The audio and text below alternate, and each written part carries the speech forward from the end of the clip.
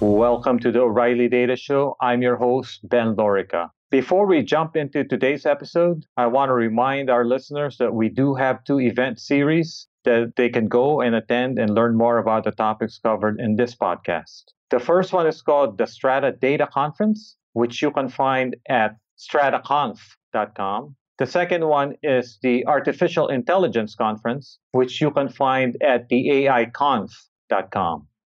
In this episode of The Data Show, I speak with Guillaume Chaslot, an ex-YouTube engineer and founder of AlgoTransparency.org, an organization dedicated to helping the public understand the impact algorithms have on our lives. We live in an age when many of our interactions with companies and services are governed by algorithms. And at this point in time, I think the public is continuing to be aware of the need for transparency and control over their data and the way companies collect them. So in many ways, the same thing can be said about algorithms. So people want some control about how these algorithms work. So they want an understanding of how they work, but also maybe they want some control over what these algorithms are optimizing for. So anyway, Guillaume is at the forefront of this movement, particularly when it comes to how YouTube recommenders and search results work.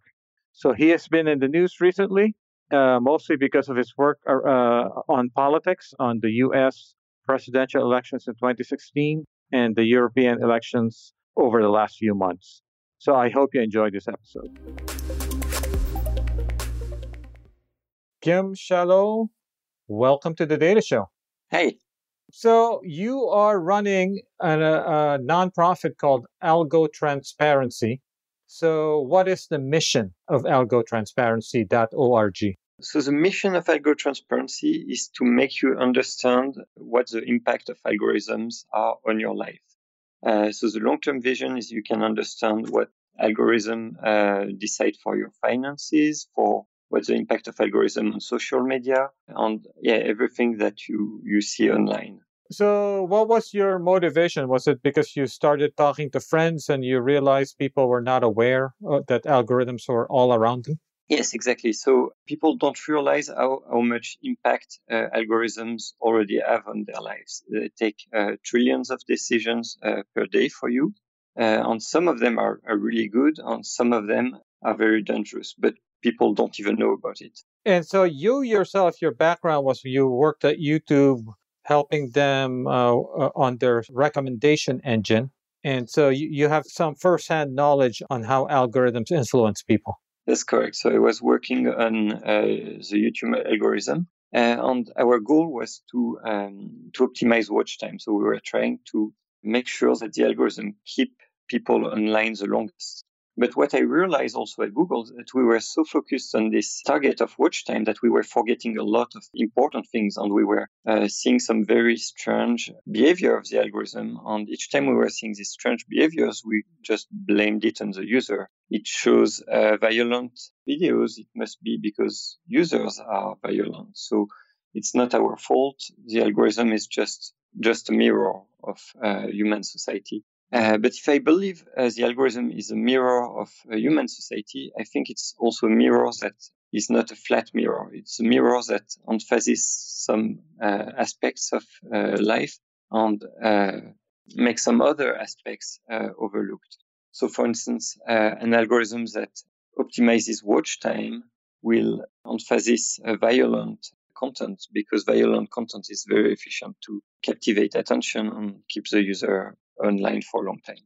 So let me set a bit of context. So we'll talk a little more about YouTube because you've been in the news recently talking about some data that you gathered around YouTube. But for those people who are not familiar with the scale of YouTube and its importance, let's put it in context because some people might think YouTube is only for watching silly videos. Yes, so YouTube is watched by approximately 1.5 billion people every month. It's watched, there is 1 billion hours of content watched on YouTube every single day. So that's a trillion of recommendation, and most YouTube videos are viewed through this recommendation. So the videos on the right of your video it's like about more than 70% of videos that are viewed following a recommendation.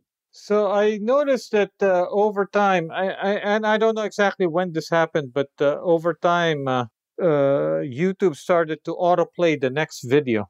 So basically, you can actually walk away from your computer. You'll just keep playing video after the other. Yes, exactly. And even in terms of control, it shows that the algorithm will actually control what you watch. And even if you think like the other recommendation, you have a choice between them, the algorithm chooses this recommendation. So if the recommendation chooses 10 recommendations from the same channel, you don't have a lot of choice.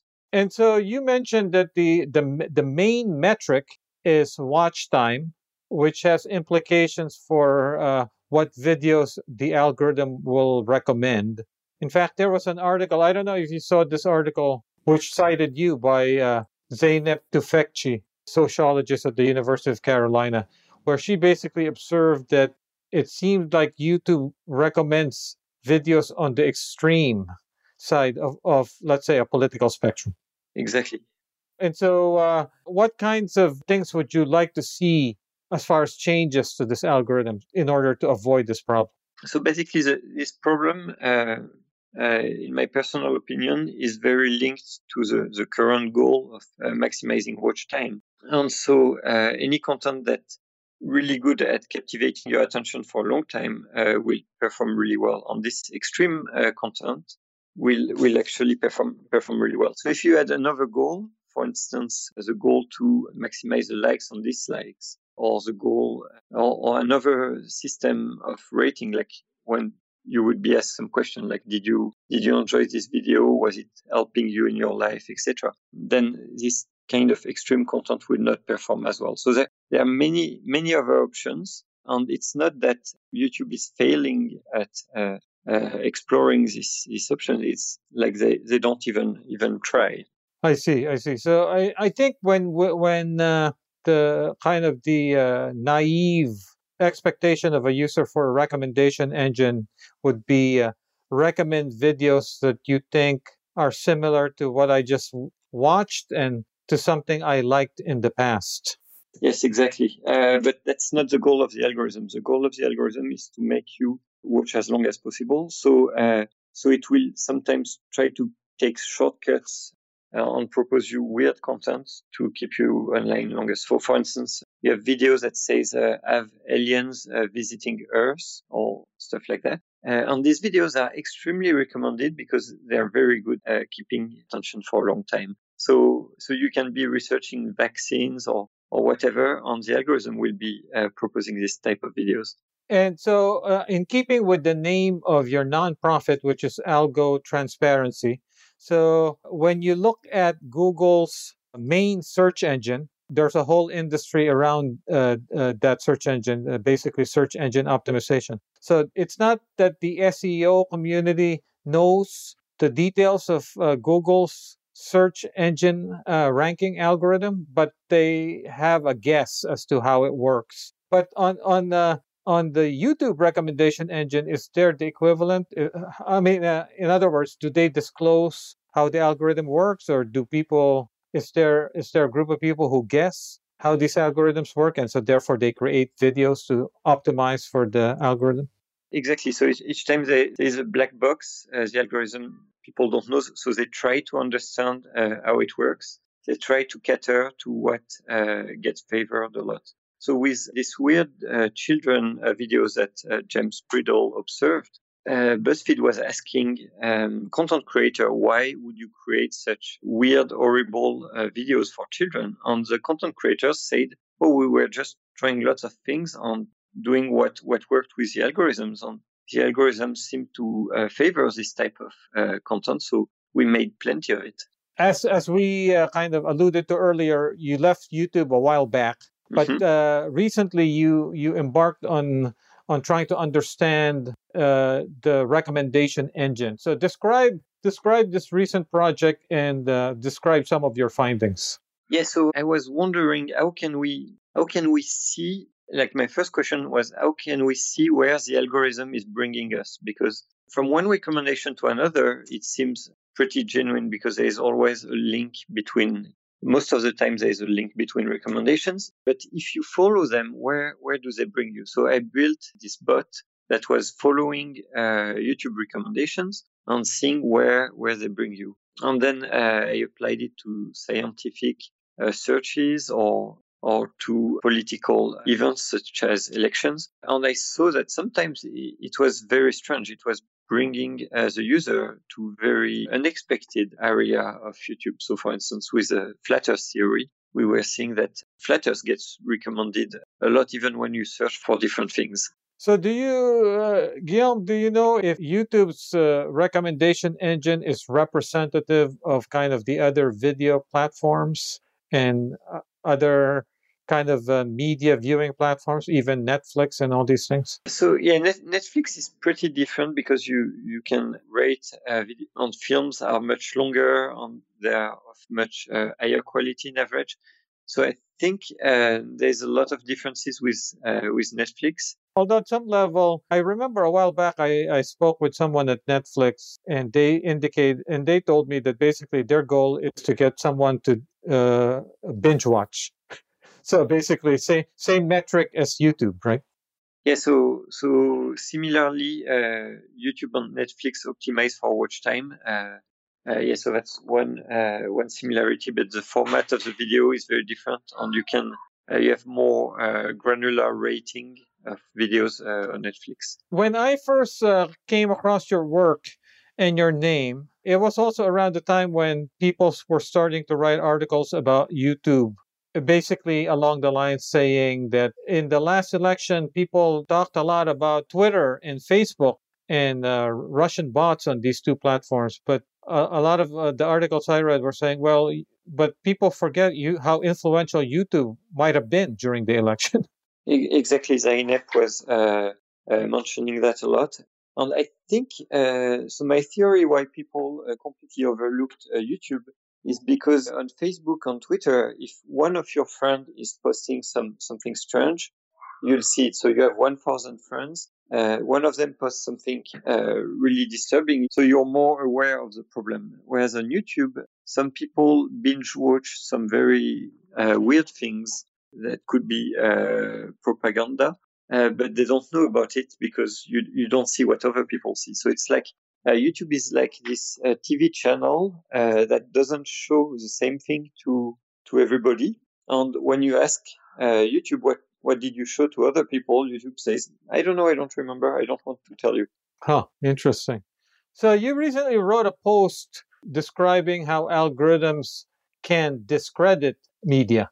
So can you explain what you meant? Yes. So deep learning, so the algorithms that's behind YouTube and the algorithms that are behind Facebook news feeds are very complex deep learning systems that will take a lot of news feed into account, a lot of user sessions, what they've watched. It will try to find the right content to show to the user so he stays online the longest, so he interacts as much as possible with the content. So this can seem neutral at first, but it's actually might not be neutral. So for instance, if you have a content that says the media is lying, whether it's on Facebook or on YouTube, what will happen that this content will naturally, if it manages to convince the user that the media is lying, then the content will be very efficient to keep the user online because the user won't go to other media and will stay more time on YouTube and more time on Facebook. So the probability of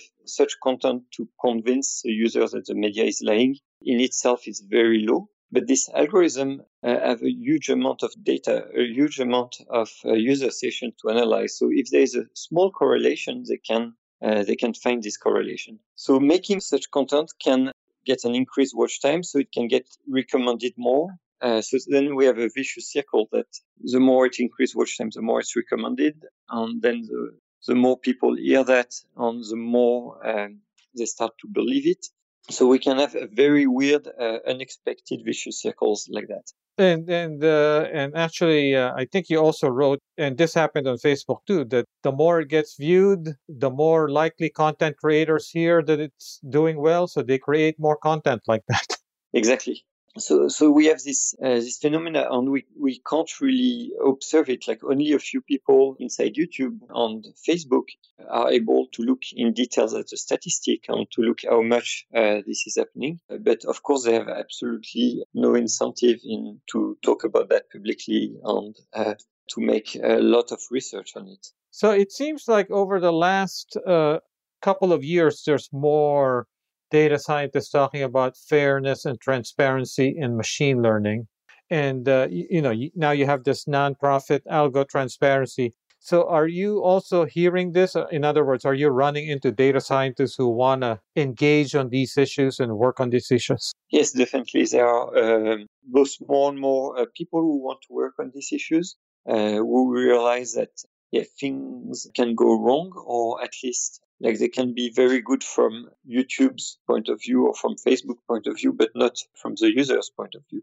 So what we need here is to align the goals of users and the goals of the platforms. What can our listeners do to help Algo Transparency? Is there anything that they can do to contribute to your project? Yeah, not at the moment. So I'm going to focus now on the US election, the midterms election, to see what's happening. I'll be focusing mostly on YouTube, but then in the second stage, then I will want to open to observe more channels like Twitter, Facebook, Google, etc. But right now, it's very focused on YouTube to be able to see if any strange things are going on there. So there's also, as we talk, there's also data privacy and issues surrounding that. We're talking, a week or so after revelations about Facebook and Cambridge Analytica.